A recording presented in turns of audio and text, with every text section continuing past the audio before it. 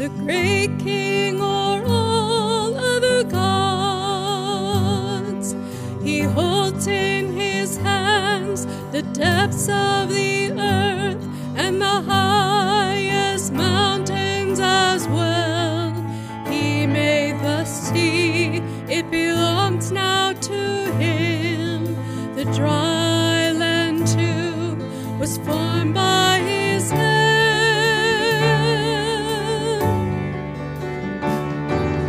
Come worship the Lord, for we are his people, the flock that he shepherds.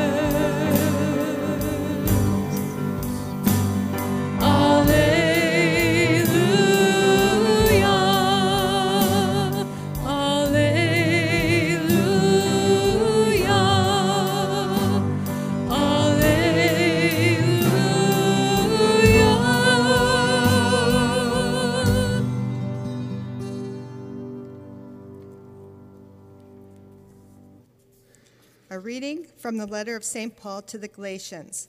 Brothers and sisters, when the fullness of time had come, God sent his Son, born of a woman, born under the law, to ransom those under the law, so that we might receive adoption as sons. As proof that you are sons, God sent the Spirit of his Son into our hearts, crying, Abba, Father. So you are no longer a slave, but a son. And if a son, then also an heir through God. The word of the Lord. Thanks be to God.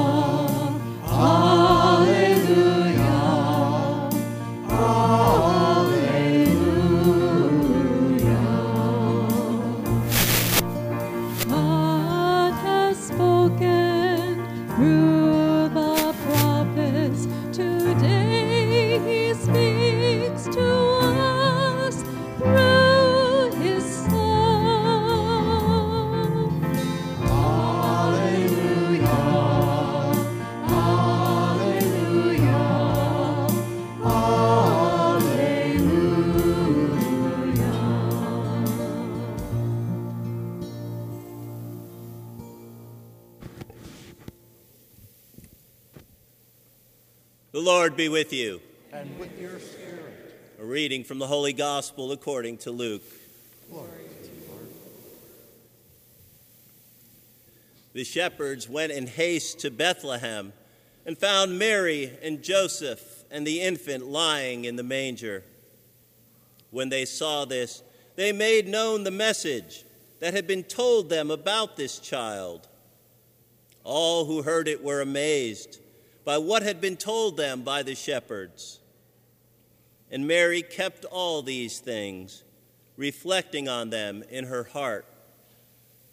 Then the shepherds returned, glorifying and praising God for all they had heard and seen, just as it had been told to them.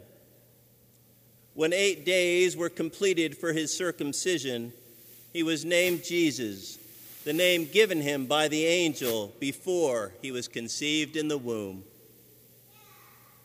The gospel of the Lord. Our sins be wiped away.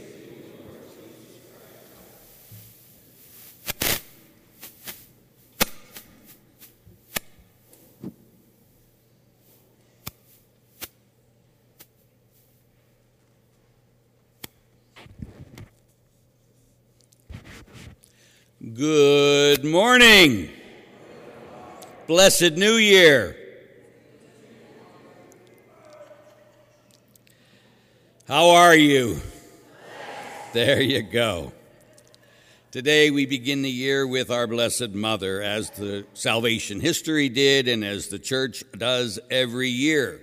And we also know that our Holy Father, Emeritus Pope Benedict, has passed. We got a thing at 7 o'clock last night saying, if you want, you could put the black up against the thing, but I wasn't going to do it at 7 o'clock last night because I have to get up on a ladder, and I'm getting too old for that stuff. But we will do that. But I don't want to put it up anyway because we rejoice that he sees the face of God. Is there any doubt that Pope Benedict sees the face of God?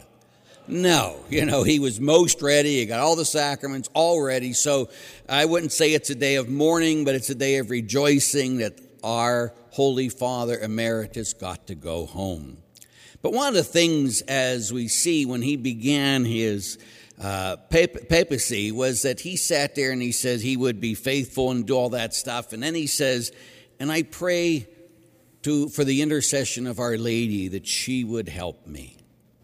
So Pope Benedict did everything with the strength and the intercession of the Blessed Mother. And so should we. So one of the very first things I'd encourage us is that we start with Mary. We start our day with Mary by saying the Rosary. And again, I've been with you 20 years, and I've been talking about this for 20 years, and people still kind of blow it off. When I was getting my degree in liturgy at Notre Dame, which of course I never finished because I did not want to be a liturgist, because we all know the difference between a liturgist and a terrorist, correct? You can negotiate with a terrorist. Anyway, so the reality is that, but I was there and I was in ritual class. And as I was in ritual class, it was all priests and nuns. And the priest who was in charge of the ritual class, he says to me, now, Larry, you go to that ritual every night, don't you? And I said, what ritual is that? And he goes, the Rosary in the grotto. And I go, well, yes. I says, isn't it amazing that whether you're a good Catholic or a bad Catholic, almost every Catholic in the world, including Pope Benedict, they just came out with his pictures where he's laying in state. He has in his hand what?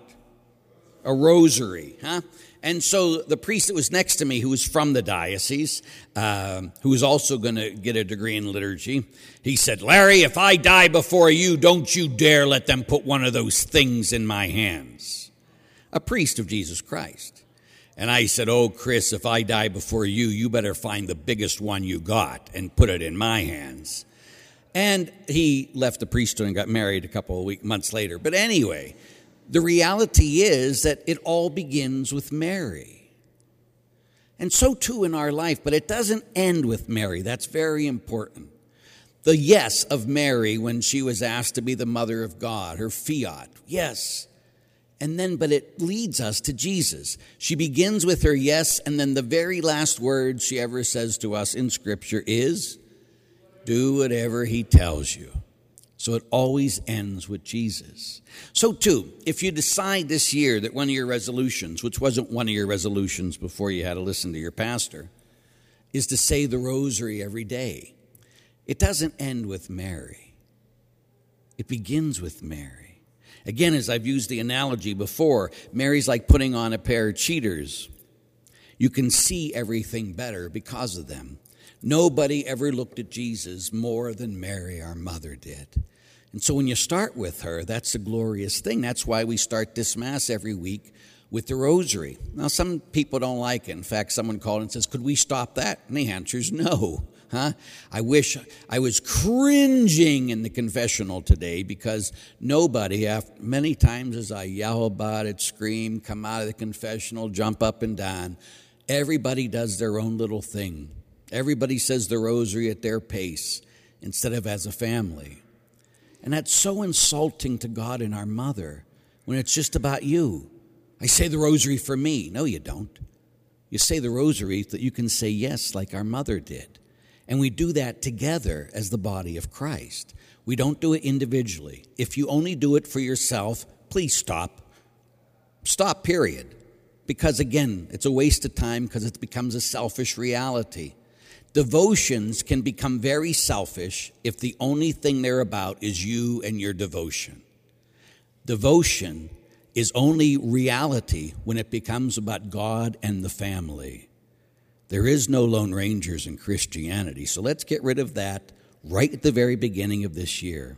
And then when we enter into the Rosary, again, it's so we can imitate the reality of what we're meditating on. Again, some people just say the rosary and just get caught up into the words.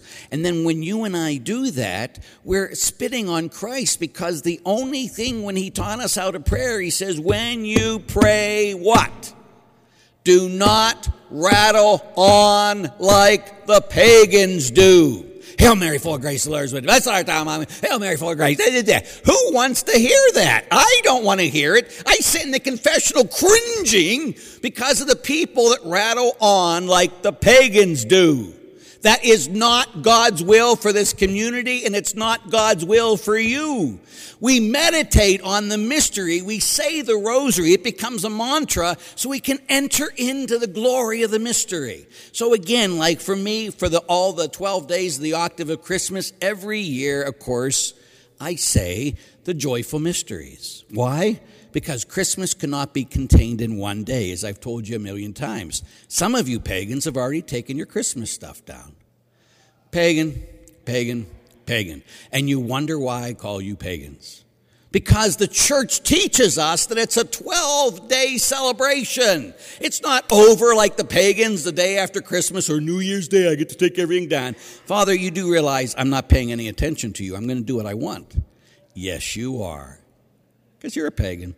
But the reality is, you and I need to celebrate 12 days. One day cannot contain the mystery of Christmas. The church has always taught us it's a 12-day celebration. So, when you and I come into that 12-day celebration, so we meditate on the joyful mystery of the birth of Jesus. And again, you can do that so beautifully here in our church, kneeling in front of the thing and seeing Mary. And again, you watch Mary give birth to Christ. You sit there and you see St. Joseph, the first one to hold and receive communion in the hand. And then he puts her back in the arms of Mary. And then Mary looks at you as you're meditating, and she says, would you like to hold him? And then you hold the God of the universe in your hands. And then you know that this isn't a one-time thing of a mystery. I get to hold God every day if I want. Every day in the Eucharist. So it becomes real into how I live the Christian life today. And when you and I do that, and if we're meditating on the mystery of the death of Christ, when we're watching Christ die, and we're listening to every word he says, and then he looks at you and he looks at me, and the very last words he ever said on the cross to us was, behold your mother. And then John took Mary into his care. And you and I are called to do the same thing every day, to take Mary into our care, to not just use her, but to love her. And when we love her, we become sons of her. And we take Mary into our care, and we listen to Jesus. Because just as much as I believe Jesus Christ when he said, this is my body, this is my blood, I believe Jesus Christ when he says, this is your mother. So this year, I am so glad 2022 is over. Worst year of my life. But I look forward to 2023. Because last night when I prayed in front of the Blessed Sacrament at midnight for all of you, the Divine Mercy Chaplet, beginning of the old year and the beginning of the new, I sat on top of the tabernacle for this year. I had Our Lady of not Guadalupe, she's there, but Our Lady of Carmel. But I thought of Our Lady of Guadalupe, and she said to me last night at midnight, am I not your mother? Are you not in my lap? Will I not take care of you? Is there anything else you need? You can try to do 2023 by yourself, or you can do it in the lap of your mother, sitting there, letting her take care of you as she took care of Jesus. And this can be a glorious year. So, say the rosary every day.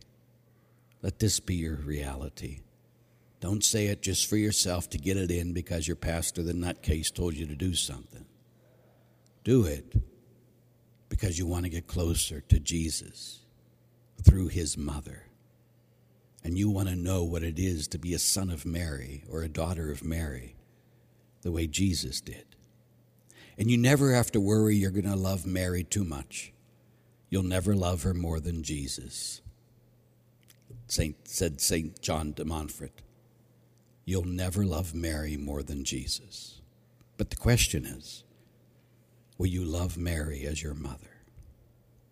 May you know God's love and Mary's love today and forever. Amen.